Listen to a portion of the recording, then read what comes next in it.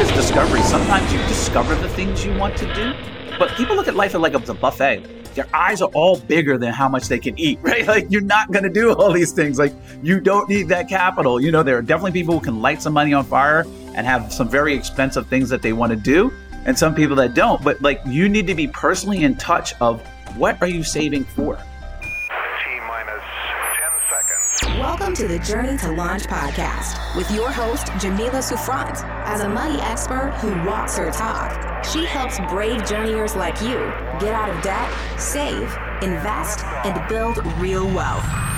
Join her on the journey to launch to financial freedom in 5, 4, 3, 2, 1.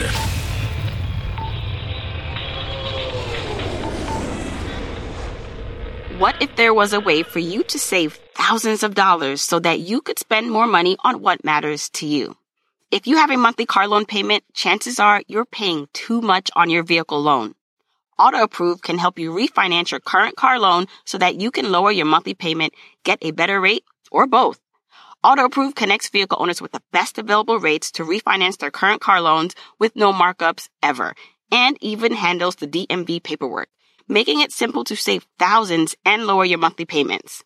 Check this out. In 2021, Auto-Approve customers saved on average $1,692 per year.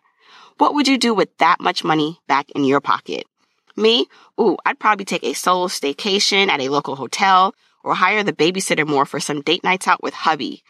It's time for you to put more money back into your pocket to spend on the things that matter to you. Get more money for what matters to you the most with Auto-Approve. Find out how much you can save at autoapprove.com/journey-to-launch. That's AUTOAPPROVE.com/journey-to-launch. If you want the episode show notes for this episode, go to journeytolaunch.com or click the description of wherever you're listening to this episode. In the show notes, you'll get the transcribed version of the conversation, the links that we mentioned, and so much more. Also, whether you are an OG journeyer or brand new to the podcast, I've created a free jumpstart guide to help you on your financial freedom journey.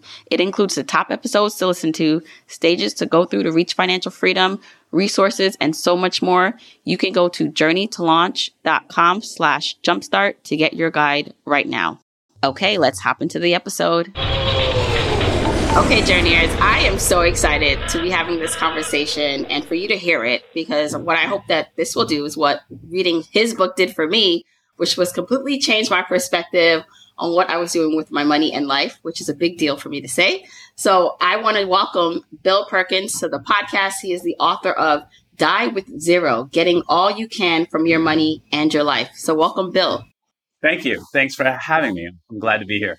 So the first time I heard about you, or I think I saw you were doing something with Farnoosh. I think like that was the first time I saw something you were doing, and I just saw the title of your book or what you were talking about, and it was Die with Zero.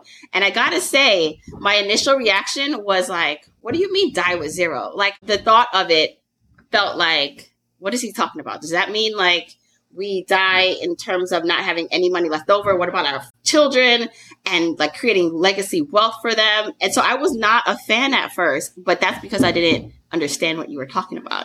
And then I saw people rumbling around on the internet reading your book and saying this changed my perspective. And I gave it a chance and I read it. And I must say, it has changed my perspective. So can you, for people who are just hearing about this, what does the concept of die with zero actually mean when you say it? It's true. The title is jarring. It's meant to be that way. That, we got to get people in the door, right? It does mean die with zero resources left over. It does mean die with zero money. But in the course of doing that, you die with zero regrets, or as close to zero regrets as possible. I like to use like stories and analogies, anecdotes to try and get the message across. Like, most of us are raised by our parents, like, eat the food that's on your plate, right? We don't put food on our plate that we're going to go throw in the trash. But we don't do that with our money. We'll go out, work, harvest a bunch of capital, put it on our proverbial plate, and then check out and die with all this food money on the table, which is a waste of your life. And so a rational person will look to use all their resources towards their goal. What I posit in the book is your goal is net fulfillment, right? You want a fulfilling life. So this book is about net fulfillment over net worth. We're not trying to grow your net worth per se. We're trying to grow your net fulfillment over the course of your life. A lot of people be like, well, what about your kids and ancestors, et cetera? And that's all in the book. I'm going to go straight to that. We can go into depth later. The money that's you're setting aside for your kids is for your kids. It's not your money. It's their money. So I'm saying spend all your money before you die in order wisely and at the right times so that you get the most out of life. And that's what the book is about. I appreciate the clarity from understanding that point, because as a Black woman, as just also understanding how much it took for my mom to immigrate here and for what she did for me. And now that I have 3 children, when I first saw it, I was like, wait, no, but I want to give back to my children. I want to give them a head start. And when I read the book, it talks about, no, we're not saying not to help your children out and to give them a financial foundation if you can. We're saying, why wait until you are dead to do that? You do that while you're alive. Correct. That's like one of the most absurd things that is part of our culture is that people are waiting till they check out to bequeath assets to their kids. And like, you know, they're not kids at 60, right? Like if you're dying at 86, you had a kid at 26 or 60 or 59, like they're not kids. And that's not the optimal time for them to receive money, capital. All of us have a utility of money curve, right? Money is not useful to us when we're a baby. We can't really consume it and use it. And money, when we're in diapers at the end of our lives, is less useful as well, right? And so each one of us has a curve that we deteriorate. It's varied, but on average, we're going to deteriorate. And so our ability to convert that money into useful experiences, the things we actually have money for, deteriorates. And that applies to your kids as well. Right. And I do want to go deeper into how we can do that for our children, or if for people we want to leave money to while we are alive. I do want to go back just a little bit to talk more about the foundation of your work and why, for me, this was so important to hear and why I think it's hitting and changing people's perspective. Because I originally started in the financial independence retire early movement because I was so unhappy with my job, even though it paid well. And so I was almost like running away from this unhappiness. And I was like, I'm going to save and invest as much money and as much time as I can to get to this end goal of financial independence. And then as I started to get in the movement, I realized a lot of it, for me, at least for what the leaders I saw, were using a restrictive model approach on you live on less and you don't enjoy your money now. Like you'll enjoy the time later, even if it's only 5 or 7 years later.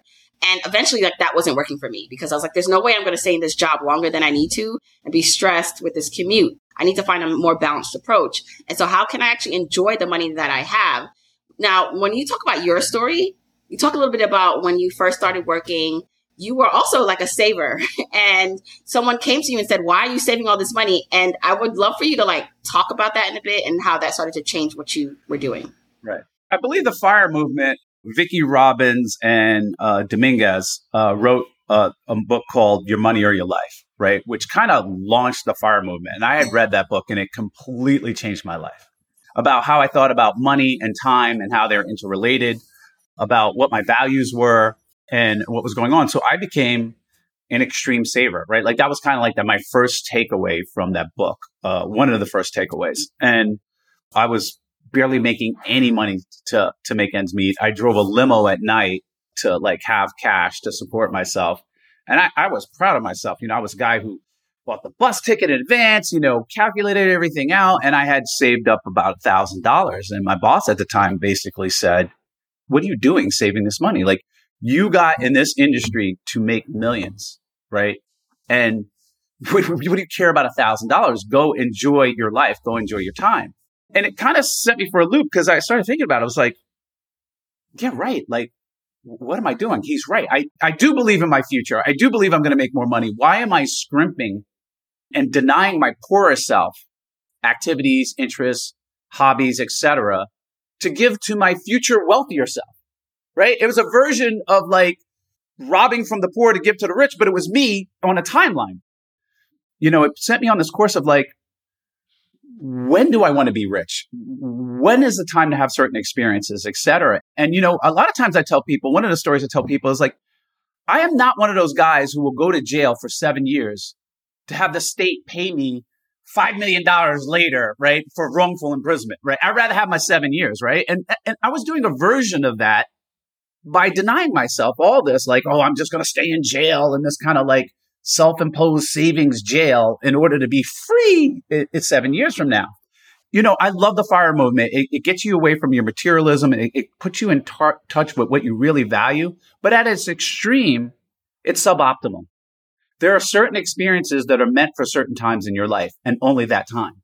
For each person, that might be different, but they don't transfer easily to your 30s or your 40s or your 50s. They are meant for them. And that is part of your story, your journey, and your life fulfillment.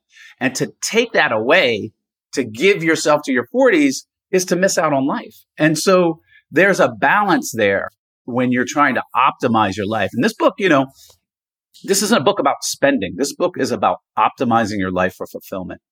A lot of it, the value comes from realizing like, wow, how am I being inefficient and how am I taking a lot of money to the grave that I'm never going to spend? And how am I not living an optimal life? But it also talks about like sometimes it does pay to delay gratification, right? And so what I was doing earlier was going new, young guy, getting to work, like, oh, save. Spend. And over time, I said, wait a minute, there's an optimal path here. Let me find out what the mental models are to have that optimal path. Right. And this is what I want you to expand upon more. You just said a little bit about how certain experiences are useless for us at a certain point if we don't use them, and talk about some examples of that so people can understand what you're saying. One of my favorite examples is that, like I wrote about it in the book, is that, you know, when my daughters were young, I love the Pooh Heffalump movie. It's a very sweet movie, coming of age about friendship. And I used to watch it with them and I do all the kind of activities. And one day I was like, hey, let's watch Pooh's Heffalump movies. And my daughter was like, no, that's for babies. I'm not going to watch it. And that moment died. That was it. I no longer get to watch these type of children's movies with my kids. So if I ineffectively allocated my time, right, if I was going to work overtime instead of watching the movie with my kid, I missed out and it doesn't translate. When you're young and you're raging at the club and you're going out and you're, 2:00 with the glow sticks, maybe that's the time to do it, not when you're married in your 30s, right? Maybe you want to climb Mount Everest or the Himalayas, et cetera. Maybe that time is not when you have 2 kids. One of the things I say is like, listen, we're in heaven. And God's like, what? You're going to earth. Take all the activities you want to do. Just pile them in. Sex, skiing, traveling, working, running marathons, whatever it is, right? You just dump them in the bucket. And then God goes, here's a trick. You got to get the order right. So don't put the skiing, hella skiing, whatever at 90. Don't put, this at whatever. You got to get the order right, or otherwise you don't get all the activities. Life's like Tetris. People are going through life like, oh, I'm going to save until I'm 65 and then I'm going to do all the things I have in the God life bucket. I'm like, no, you're not. Stop kidding yourself. And some of them are subtle. It's like, no, you're married now. The club days are over. The so-and-so days are over. Now you have 2 kids. You're not doing X, Y, and Z. And this slaps me in the face many times. Like I had a friend one time I was out in Thailand hanging out with my friends. Great vacation. Goofing off, right? And I was like, oh, I got to go back early. He's like, what do you mean? Why are you going to leave early? Whatever. I was like, I made this decision 13 years ago. My daughter has a soccer game. I'm getting back. So I cut that vacation early and went back. And so these dynamic decisions that, whether I have water or juice, it's really not going to have an impact on something later on. But when I have a kid, it's like 1,000 trillion decisions in one in the future. And certain activities are gone, like staying that extra week in Thailand. It's gone. So maybe I should have went when I was in my 20s. And 30s and had the memories and experience and fulfillment from it then. And so for each person, there's their health decline, what structure of life, whether they want to get married or not. It's a complex thought process. But if you're off autopilot and you're not just, I'm just saving to save to get to this point, and you're actually thinking about how you want to live your life and what experiences you want to have and when best to have those experiences, you come up with a curve of spend and activity that's quite natural. Yes. And I think we can all look back and just to know that this is true. What you're saying is to think about the things when I was in my 20s and I thought, well, I want to travel and do all these things in my 20s. And I said, well, I want to save and have enough money to do it or do these exciting activities. And I would push them off until like later in life. Now that I'm later in life, more established, I don't have the desire to do those activities. Like, I'm like, that does not interest me anymore. Back then it would have. And so I think about what are the things that I'm pushing off or saying that I'm going to do later in my life right now. And I'm kidding myself because maybe in my 40s or 50s, it's just not going to be something I'm interested in, which doesn't mean that like you shouldn't do it at all. It just means I just feel like following your happiness or bliss involves like capturing the moment. And I think for what's been hard for me to explain to people who are listening to the podcast and who want to be more responsible with their money is how do you do both? Like, how do you seize the moment? How do you enjoy your money when we are living in a time where it seems like so many people are not in control of their money, who maybe were not on the same path as you in terms of the income trajectory. And they're looking at it as like, well, Bill and Jamila says we can spend and live our lives today. But it's like, I know a lot of people who are doing that and they are really not in a good financial place. They really won't be good in the future either. So that's kind of where I struggle with showing people like this dynamic path. Yeah, I think the thing is to be deliberate and off autopilot. There's people who are on autopilot spend and there's people on autopilot save, right? Or some version of it, right? Like they have a natural inclination of like put things into the future. Like if you keep going into the future, you'll eventually get to the point where you don't want to do anything but sit at home, maybe watch Jeopardy or something, like reruns, right? And so we live off of our memories. Like you meet with your friends and what makes you interesting is the things that you've done, the stories that you tell, right? Like that is what is comes from your fulfillment. So certain things are for now. And even if you take money out of it, like I have these questions, like that thought process and being deliberate about it is like, okay, I have a kid about to go off to college. Do I go out at dinner and do it with my friends, or do I stay home and hang out with my teenager who's about to go to college and I'm not going to see them, right? Like they already don't want to hang out with you that much when they're teenagers, right? Now they're really going away. What's my decision process, right? What moments belong now and what moments belong later? And sometimes it's the opposite. It's like, oh, I really want to go to this thing or whatever, blah, blah, blah. It's like, wait a minute, I can make a return, save this. I'll be older. I'll be more mature. I'll be able to appreciate it even more. And I'll have more of a trip later and I'll still have the same health, right? And so for each activity, for each experience, and for each person who at each resource level, we need to think about the things we can or cannot do or should be doing that gets us the most fulfillment and gets us there, And one thing I talk about is like the first experience everybody wants to have is survival. We all want to survive, right? So there's all kinds of savings, retirement calculators, blah, blah, blah, based on where you live and expense, et cetera. I add zero to that conversation, except for to say we solve for that first. After that, it's all entertainment. I love that. Okay, so I want to just reiterate what you said, and I want to dive deeper in that. Because when I read your book also, this hoarding of money concept can also come from insecurity and from a negative place, like especially depending on like what you foresee your future to be. Like it sounds like in your story, you knew you were going to make a lot more money. You had belief in yourself, in your ability to make more money. And sometimes, like even now for myself, now that I'm actually making more money since leaving my corporate job, and sometimes I'll see things coming in and then there's this fear, like, what if this is not going to happen again? Like, what if I don't receive this income again? And so then it prompts this energy in me to say, I can't enjoy all these things. I need to save this money because I don't know that it will get better than this. What's that like mental work or emotional work that it takes to have the confidence that you have to know that I spend this or I make this, but it's not going to be the last dollar that comes in. There's more to come. When I was broke, it was easy because I could have been a waiter and made more money, right? I was choosing a career path to make a lot more money, but starting out at like, I'd be better off sweeping floors. And the other thing is like to lose your ego. Like people can get a job that they're going to survive. They might not have the BMW or the car or the thing, but you will survive.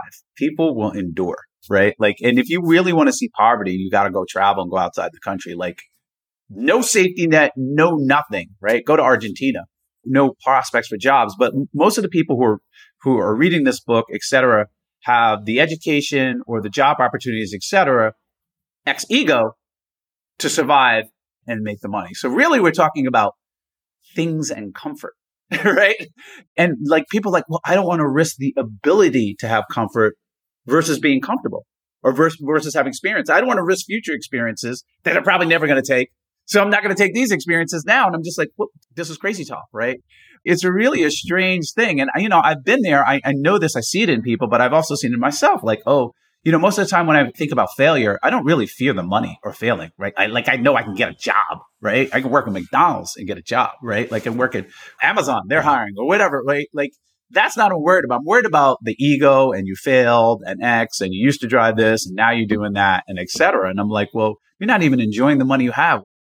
What makes you think you're going to enjoy it at 65 if you're not enjoying it now when you're in worse health and a different attitude and a different mindset?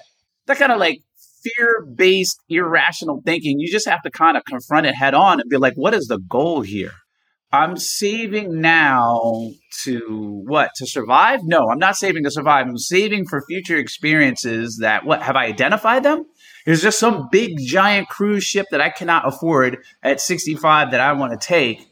You know what I mean? That's better than me doing something now while I'm healthy and having the memories of that and the stories of that with my loved ones who are alive, et cetera. Sometimes that may make sense. If you don't have that reason, then it's kind of like, well, we're in fear-based thinking land and we need to restructure our lives. Right. And I think there's like a distinction, and you say this in the book, like this book is not for everyone. It depends on like where you are. I'm thinking of people who are really struggling and need to get to financial stability. Getting to stability first is key, and being in control of your finances. But then after that, like there becomes this point in which it's time to be honest with yourself about this false sense of security that you're thinking money is going to give you. Because I started to understand when I was like looking at my investments go up and how much more money I was making, that and you still feel insecure a bit. So obviously it's not how much you're making. It's not that like having more money is going to make you feel secure. So digging deep into that was really important for me. And then one of the things that you talk about was if you're oversaving and putting off experiences, like how do you know you can't afford that thing? How do you know you can't afford it and still have the good life that you're looking to have in the future? So how does one decide that? And I know what I started to do to help, but I would love to hear the things that you recommend for people. My parents, they come from a different period. They were tougher than I was, right? Like they had things, and I didn't aspire to a cookie cutter life. Like I did not want to go through life at the end of my days and regret my life. Like I wasted this ride. That was the issue. And so my main fear I try to identify with is that of wasting my life and my time, not of running out of money. People fear wasting their money. I was like, you should fear wasting your life. I look at things through that lens, right? And that helps me from not hoarding money in exchange for experience. It helps me think, okay, what do you really want to have in your life? What does it mean not to waste your life? What does it mean not to waste your 40s, your early 40s? What does it mean not to waste your 30s or 45, wherever you are, right? What experiences belong in 50 to 55, 45 to 50, wherever you are, right? Do not waste that time period. Because, I say people do not die just one death. Like people think like, oh, you whatever, and you die. Like periods of you die. The single you dies. The mother of small kids dies. You know what I mean? The empty nester, the first job you dies. The broke you dies. Oh my gosh, I'm getting so sad. All these deaths I'm thinking about. Yeah, I know, right? But when you start realizing that your life has periods and seasons that end, you tend to take those seasons more seriously. It's like when you go on vacation, you go to like whatever town and you're like, we're going to run around. We're going to go see this. We're going to go to that. We're going to wake up, see the sunset, whatever. And you run around to take advantage of that vacation period. And I'm like, there's a vacation here on earth. Do not waste it. Right. And on top of that, in that vacation, there's all these other little periods, the single you, the mothering you, the college student you, the first job you, the whatever it is in your life, the structure of your life. Do not waste those time periods. Right? Know that they come to an end. Yeah, you quickly said it, but I'd love to touch upon it here. But for people to write down what age they want to do certain things, like to dream out, to map out the God-given experiences you want to have in life, but put them age around it. Can you explain that a bit more? Yeah. So like, there's a lot of movies like this movie, The Bucket List or whatever. And a lot of people like, it comes into you. It's like, oh yeah, you're going to work and then you're going to turn a certain age. And then, before you die, you're close to the end, you're going to run around the world and talk to the people and apologize and have the romance and do all the things that you wanted to do on your bucket list. And I'm just like, it's good to have a list of activities in a bucket list, but you need to know when those activities belong. Okay. Like your first romance should not be in 70 or 65, right? I'm just using an obvious one. The go hella skiing off of Everest or whatever crazy activity should not be at 85 or whatever. Now, yeah, are there badasses who will do that? Yes, but that is not optimal planning, right? Certain activities belong in each age group, right? Like each time, right? Like if you're like, I want to start a family and that's part of my bucket list, right? That's an optimal time depending on who you are. I want to go to school. I want to start a business. I want to do X, Y, and Z. And I'm not saying you can't do them now in whatever age you are. But if you're, wherever you are now, there's an optimal time and there's a place where these activities belong, where you actually get more value out of it. One of the things I frequently say is that I went to St. Petersburg, Russia to travel. And travel is one of the things I love to do.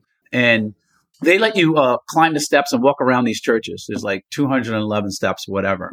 And I saw all these tour buses from Asia, China, whatever. And not one of these older tour buses would climb those 211 steps, walk around St. Petersburg. I thought to myself, they don't get the same St. Petersburg as I do. They don't get to see this view. They don't get to enjoy this. They don't get the same activities.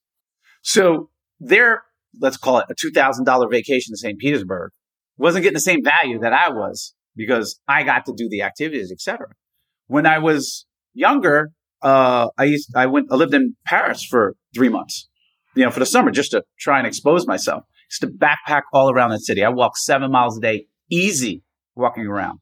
Now, I can still walk 7 miles away, but it won't be enjoyable. My knees start hurting. I'll probably stop because it's not enjoyable. So it's not the same Paris for me, right? Like the spend a month walking around with a backpack in Paris was meant for a certain age for me to get the most value out of it, to have the most experience, to get the most memory dividends, to have the most stories to tell you, right? And the most interactions. And so this is true for every activity, depending on who you are or what it is, etc. Where those bucket list items belong on the timeline of your life is equally as important, if not more important, than what they are. And no matter what age you're listening to this, like there are things you can do now. So yes, we can all probably look back and say, wow, I should have did that thing then 10 years ago, but we can't change the past. But I think this is an invitation for everyone to really think about their life and what they want to do and what can they do now? What can they do within the next year versus always putting it off? Let's talk about what is professional today. On LinkedIn, important conversations are happening around what it means to be a professional. What's considered professional has vastly changed from decades, even just years ago. Right now, LinkedIn members are talking about things like needing more flexibility around where we work, how we work, and even taking time away from work to focus on family or mental health, because those things should not stunt career development and growth. Instead, they should enhance it as we show up on our own terms. Members are even putting what's most important to them in their job titles with things like podcast host /activist/mom. I know I'm going to update it to say podcast host /author /financial freedom crusader. Professional is ours to define, and our authentic self is our professional self. So if your LinkedIn doesn't reflect who you really are, update your job title. Post your truth. Show the world the authentic professional you, and join the conversations redefining professional on LinkedIn. LinkedIn, welcome professionals. Part of when I was reading your book, and one of my fears was, okay, so if there's no amount of money that will make you feel secure, how do you know then you're not over saving and over investing to the point where you're not doing and putting off the things you want to do? And so I did end up hiring a financial planner to help me because I have my own eyes and my own thoughts on what I want. But it's like, okay, it's good to have someone else who can help me figure this out. And it's funny because when I started meeting with them, they were asking me how I could save more. They were here's your saving and investing plan. And I was pushing back no, but I actually want to spend more now. So the point is, have you read Die with Zero? And I want to actually take more vacations and do all these things. And I think it was nice to kind of have that as an outside eye. But I think for some people, especially as in the fire space that I find out, it's all DIY. And that's what I did before. It was I'll do it myself. I figure it out myself. But then I wasn't really accounting for the things I was missing, the blind spots or what I couldn't see and where I could be making mistakes. So that's how I kind of alleviated this fear of, am I overdoing it? And how can I add more joy and spend more money now so that I don't regret it? Financial planning is great and saving is great, but you have to know what you're saving for. We're not saving just to get high score in the bank account. This is not a game. This is not asteroids, right? This is your life. And it's so we're saving for something or something's S's, right? And so what you should save and how much you should save is 100% related to what do you want to do, right? What experiences do you want to have? What is your life? Are you a traveler or not a traveler? Do you like staying home and playing chess and hiking? Or do you like, zooming around the world, right? Like in this is it pleasing to you to go first class or UK going economy? Like it makes no difference to you. Are you indifferent? Like all these things. And what are the experiences you want to have? If you take money out of the equation, right? And you just have a list of things that you want to do, you know exactly how much money you need and how much money you need to save for to the penny, right? Like if God can give you the power and just say, think deeply and you go, this is exactly what I want. I know exactly how much money you need, right? And so the closer you're aware of what experiences you want to have, what journey you want to have, how your attitude is going to change and how you won't be capable of certain things. The more you know that, the more you know exactly what you need. If you get more, then you go out and discover some more things, right? And, I'm not saying that, like, that's not possible, right? Because life is discovery. Sometimes you discover the things you want to do, but people look at life like a buffet. Their eyes are all bigger than how much they can eat, right? Like you're not going to do all these things. Like you don't need that capital. There are definitely people who can light some money on fire and have some very expensive things that they want to do. And some people that don't, but like you need to be personally in touch of what are you saving for? Saving is delayed gratification. That's what it's for. It's not just to get a number. And so the problem with financial planners is like, I'm going to plan for you to save and get the maximum money at X date. And I'm like, that's just not what my life is about. I'm saving the money for experiences, and these are where the experiences belong, and this is what I need. And that's how we need to be thinking about it. Like, this is what I want out of my life. How are you going to get me the high score of net fulfillment out of my life? And here are the things I want to do. Yeah, that's a good point because they're looking at it more from the math. Like, how can we save on taxes for you? How much can we squirrel away, and continue to do and help you optimize? Like, they're optimizing for something different. But I will say that they're really good at, and what's happening now is it's a dance because they're pushing me on, okay, how much can you save and invest? And I'm pushing them on, yes, and I want to do these things. Like, I want to travel more. Right now, we're doing renovations, like, on the basement because I'm like, you know what? What's the value to myself, my husband, and my kids is to have a nice home. So that's, like, what we're spending a lot of money on now. And, like, these are things that before it would have been like, well, let's try to save as much as possible to have this pool of money where it's just like, why wait, Jamila? Isn't that the same thing as someone waiting and working a job they hate for like 60 years until they retire and they can't enjoy it? I always tease my friends. I'm like, well, when's the party? Like, I'm getting it. You're saving and you're saving all this money and you're building it and you're investing and you're 55 or 60, however old they are. And I'm just like, just tell me when's the party and what's the party? At some point we're going to spend this money, right? We're not making money to give it to the government and random people in the future who are going to be old, et cetera, right? Like, we're not trying to do that, right? Like, we actually have a purpose for our savings, and being in touch of what the purpose is for will help you save the correct amount. Not undersave, not oversave. So it's really about being autopilot about what you want out of your life. And so your example, like, hey, it's important to us for our life, our happiness, our fulfillment to have a nice home, a place to commune and have friends over, whatever. That's excellent. You now know why you went to work. You went to work to have a nice home. This is why people go to work, to like survive, number one, and then do other things. And once I got past survival, it's like, what are the other things that I want? Right. And you talk about memory dividends. You said it just now also where we were talking. Can you talk about what that means? And then how, like, you talk about your birthday party, planning a big birthday party in the book. For you, why you did that? So the purpose of money, right, is to have experiences, right? We have experiences, we do things, we get enjoyment and fulfillment from doing those experiences. I'll use the case of going on a vacation. And then not only do we get the enjoyment of planning it and the experience of having and going to the vacation, but after the vacation, after the event, we have what's called a memory dividend. We recall it. We talk about our friends. We tell them, you got to go check out this restaurant in Istanbul. It's great. And the guy, and they give you tea and he tries to sell you a rug. And, that creates a new experience, right? So they compound. And so experiences have what I call a memory dividend when you recall them. Ask anybody who had a first kiss, hit a game-winning home run, got a promotion, etc., right? They recall it. They talk about it. We also have re-engaged that experience, create a new experience, and have what we call the memory dividend. This is what we retire on. this has been my experience with retirement. This is what my dad retired on. This is what every old person ever do. Like when you get too old and you are not able to go out and do things and acquire these new experiences, you invite people over and you talk about the old days. Even now, when you sit down with friends, you mainly talk about things that have happened, right? And create a new experience about that, right? Like that's a super majority or a significant portion of the conversation. That's what makes you interesting. When you meet an interesting person, it's not what's going on right now that they're juggling and blowing fire out of their mouth, right? It's the stuff they have done that makes them interesting. And so if the purpose of money is to acquire experiences that fulfill us, right? And they produce dividends, just like any investment, we need to think about the memory dividend as part of the return. So just like when you put your money in a bank and invest in a bank and it pays a dividend, or a stock that pays a dividend, when you invest in a memory, it pays a dividend as well.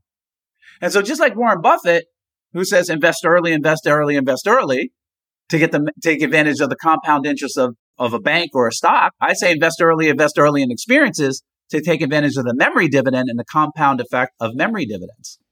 Yeah, and we're not saying experience, at least I'm not saying experiences have to be expensive either. No, it could be a walk in the park. A lot of times it's like, I'm feeling lazy. I'm get out. I'm like, no, let me go on a hike with my fiance. Let me go do this and let me do this thing and invest in this experience. It could be free. It could be expensive. It could be charitable. It could be hedonistic.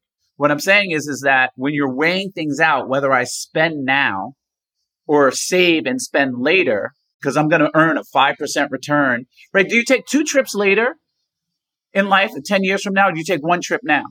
Well, I can save my money and I'm going to get like this 3% return and I can take 2 trips later. But I can take 1 trip now and have the memory dividend pay out and all the other experiences, tell my friends and create relationships and do whatever that gives me all this fulfillment, right? Because the purpose of the money is to fulfill you. The purpose of your resources is to have a fulfilling life.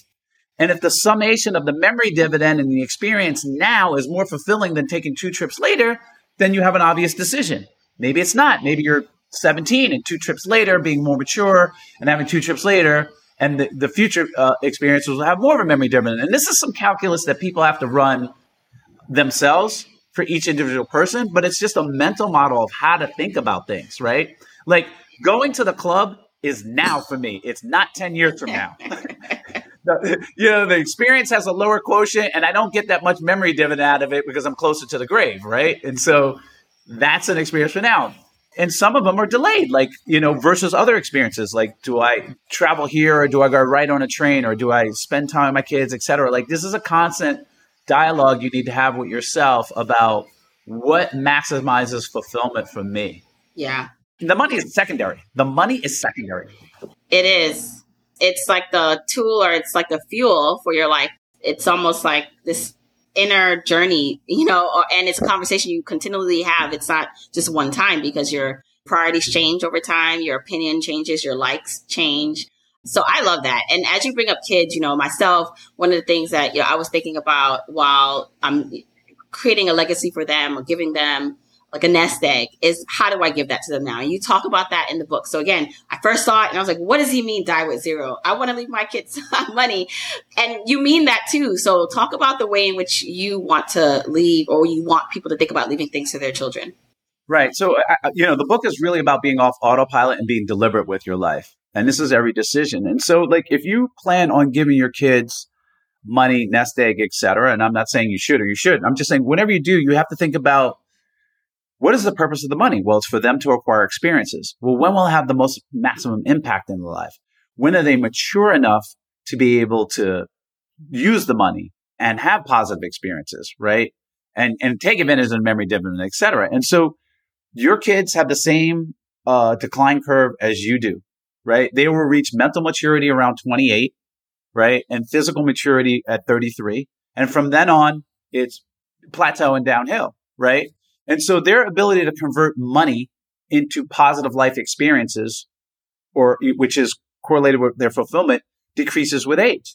Now, nobody's like, yeah, I want to give money to my kids when they're 95 or 94, right? And then I'm not going to give a 14-year-old a bunch of money for him to go light it on fire at video games, right? Like he doesn't have the mental capacity to handle it. And so I argue that the maximum impact and zone for you to give a gift, to bequeath a gift, not bequeath, but to give an inheritance to your kids is between 25 and no later than 35, right? And it depends on your kids, right? You have some people have very mature kids that are like, can handle it at 25 and it's going to have an impact. And some people like, hey, I'm going to give them at the tail end, but I'm not here to control them. I'm here to give them a head start. It's their life. They're going to go vaporize it, let them vaporize it, but it's their money, not my money, right? And I also talk about like separating that out. A lot of people, I'm working to give money to my kids. I'm like, listen, you go get in an auto accident, somebody sues you, they take all your damn money, right? You didn't separate it out, right? So there's the process of separating out. It's the kid's money. It's not mine. I can't spend it. Nobody can spend it. Nobody can take it, right? And then the control of that money, which I argue should be between, for me, it's 28 and 33. And that age when it's going to have the maximum impact on their life. Yeah. And like you said, that makes a lot of sense. Like if we're thinking about what we leave behind, if we all live to, and die natural death in like our 80s or 90s or however long people are really living these days, our kids, depending on when we have them, they'll be 50, 60, 70. And you have a great story in the book about a woman who actually needed help earlier in her life. She was like, I think a single mom. And she did get left money by her parents, but it was like, she was like, I think later in life, 60 or 70. And she had said, I would have loved this money like earlier, And if you are in the position, I just think that this is just going to change a lot of people's perspective if they haven't heard this before. If you are in the position where you're already saving and investing for your kids, and it doesn't have to be millions of dollars. So I think that's sometimes what people think of like, oh, it has to be a lot. Even if it's 20, my mom helped me, buy my first condo at 22. And that's changed the trajectory of my life. That I can't even like imagine. And she didn't purposely like read your book wasn't out then, obviously, but she just knew to do that. And what she did for me, like that's the kind of stuff I want to be able to give my kids while they can enjoy it and make use of it in their prime. So I just think it's a beautiful concept that we can consider when we're thinking about leaving a legacy to our kids. Yeah, it's almost a form of like not confidence in your kids. You're thinking like, oh, your investments to whatever, your kids 30 to 60 are going to beat their creativity and their utility of the money when they're 30. And it's kind of arrogant, right? It's like, nah, give it to the individual. They're going to beat your return in the market. Like they have more use, more fulfillment, more goals, etc. Because the purpose is to give them experiences, the tool to have experiences. Well, when is the maximum peak that you can convert money into experience? 30, 33, biologically, mentally, etc. And so to think that, oh, it's better to give my kid $10 million at 60 than $1 million at 30. I just disagree. You know what I mean? Like, yeah. And just even like for maybe someone who's not even thinking that on that scale, it's like instead of 500,000 or 400 it's like 15,000 for a 25-year-old, a 30-year-old it can change their life or anybody, even any age at this point for some people. I would love to hear more about how you are living your life now, like in terms of balancing this idea of spending in the now, like when you get to a certain point and like you probably have a lot more money, you have a lot more money than me and probably a lot of people listening. Maybe we have some wealthy people listening, like really wealthy, that can spend money now and be fine later. But how does one, like when they have a lot of money, like yourself, balance that now? Like, I always wonder like how wealthy people intend to spend their money. Is it for you a choice between first class and a private jet? And I'm making assumptions here, but I'm just trying to understand when someone like myself is looking at the levels of being wealthy and I'm not in that zone or in that place yet and a lifestyle. And I wonder like people who are wealthy who can afford a private jet. I don't know if you can or not, or can afford like constant first class flights. What does that life look like for you in making those decisions now? I wrote the book for me. I was originally supposed to be a program on how to spend my money down to zero. And so I go through the exercise. I do think about like what experiences I want to have between 50 and 55, 55 and 60, 65, 70, and so on. It gets a little wider because it's like harder to have visibility in the future. And I constantly update this, right? I'm like, okay, well, what is that? I like to go travel every summer. How much does that cost? What is that, et cetera? What does that spend? And then like, am I really going to be doing this much traveling when I'm in my 70s? No. I can look at my mom. I can look at my dad. I can look at my ancestors and be like, who are you kidding? Like, you are not going to have this level of spend, right? So I'm front loading the activities. And so I have a view of like how my worth gets spent down to zero over time.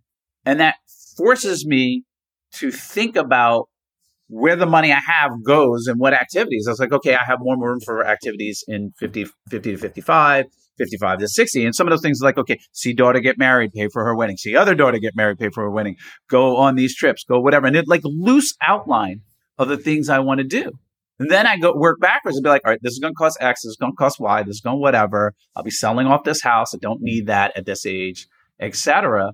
So that I minimize the waste in my life. Like it could keep me up at night. You know what I mean? Like, what am I doing? I'm wasting my time. I should go travel and go like, I just went to speak at a class in University of North Carolina.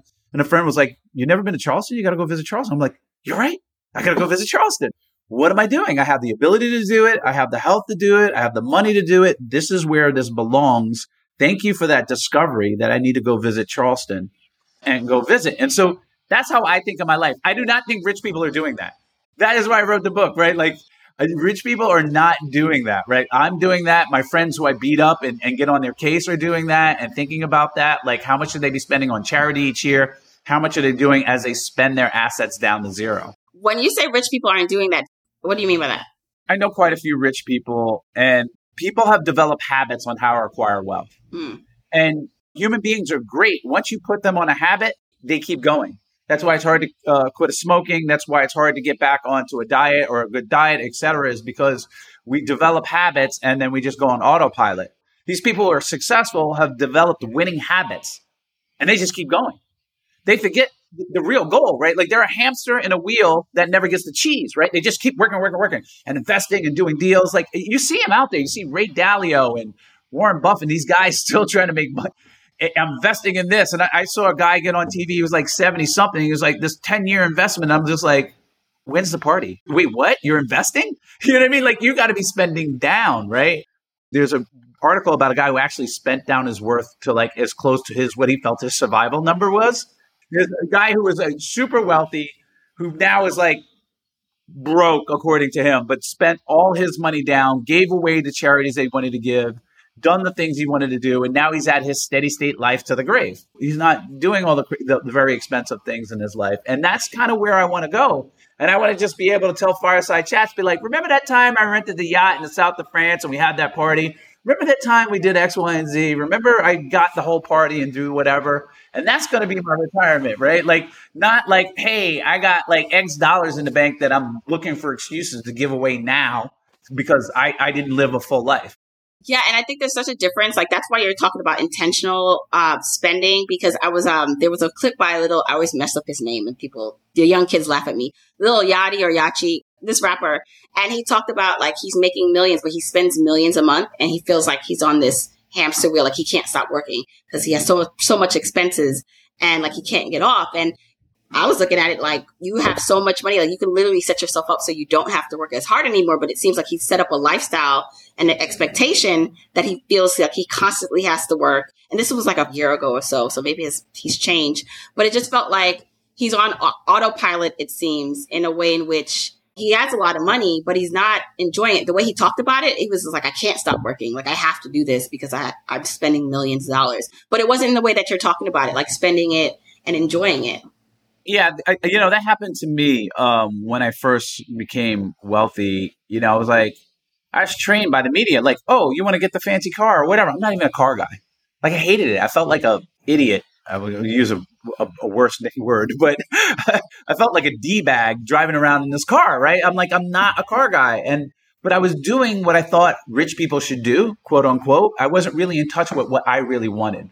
I've been marketed to and programmed to have this lifestyle that I thought, I should be spending my money on.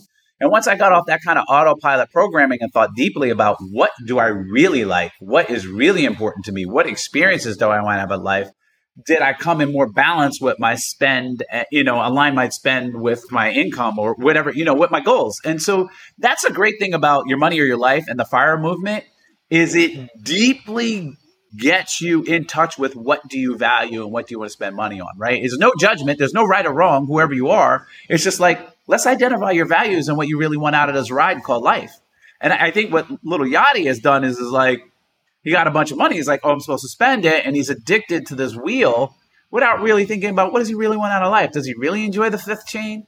Does he really enjoy the car? Or is it just another thing? Is he attached with status symbols and signaling that I'm wealthy more? And does that really make him happy or not?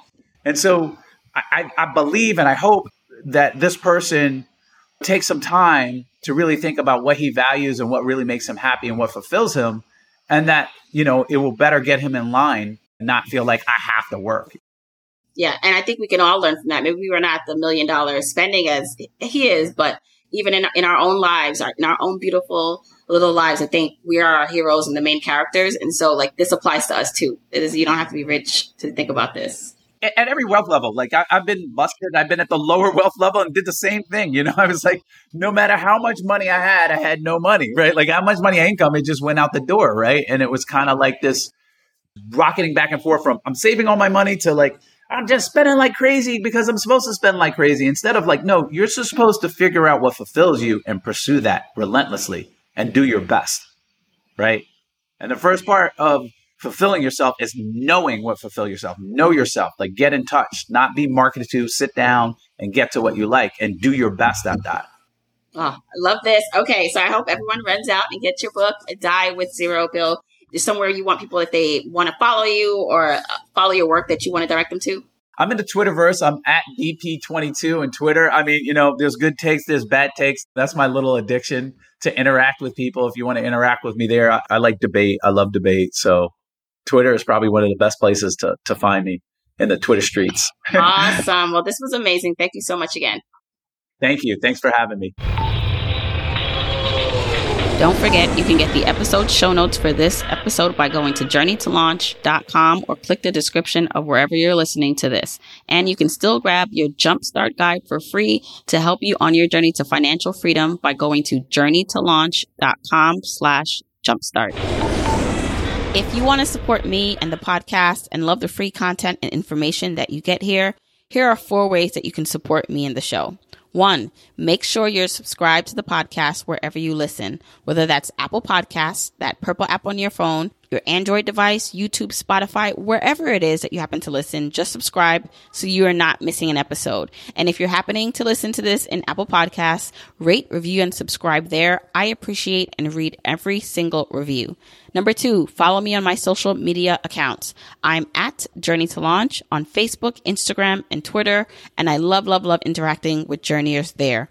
3, support and check out the sponsors of this show if you hear something that interests you. Sponsors are the main ways we keep the podcast lights on here, so show them some love for supporting your girl. 4, and last but not least, share this episode, this podcast, with a friend or family member or coworker so that we can spread the message of Journey to Launch. All right, that's it. Until next week, keep on journeying, journeyers.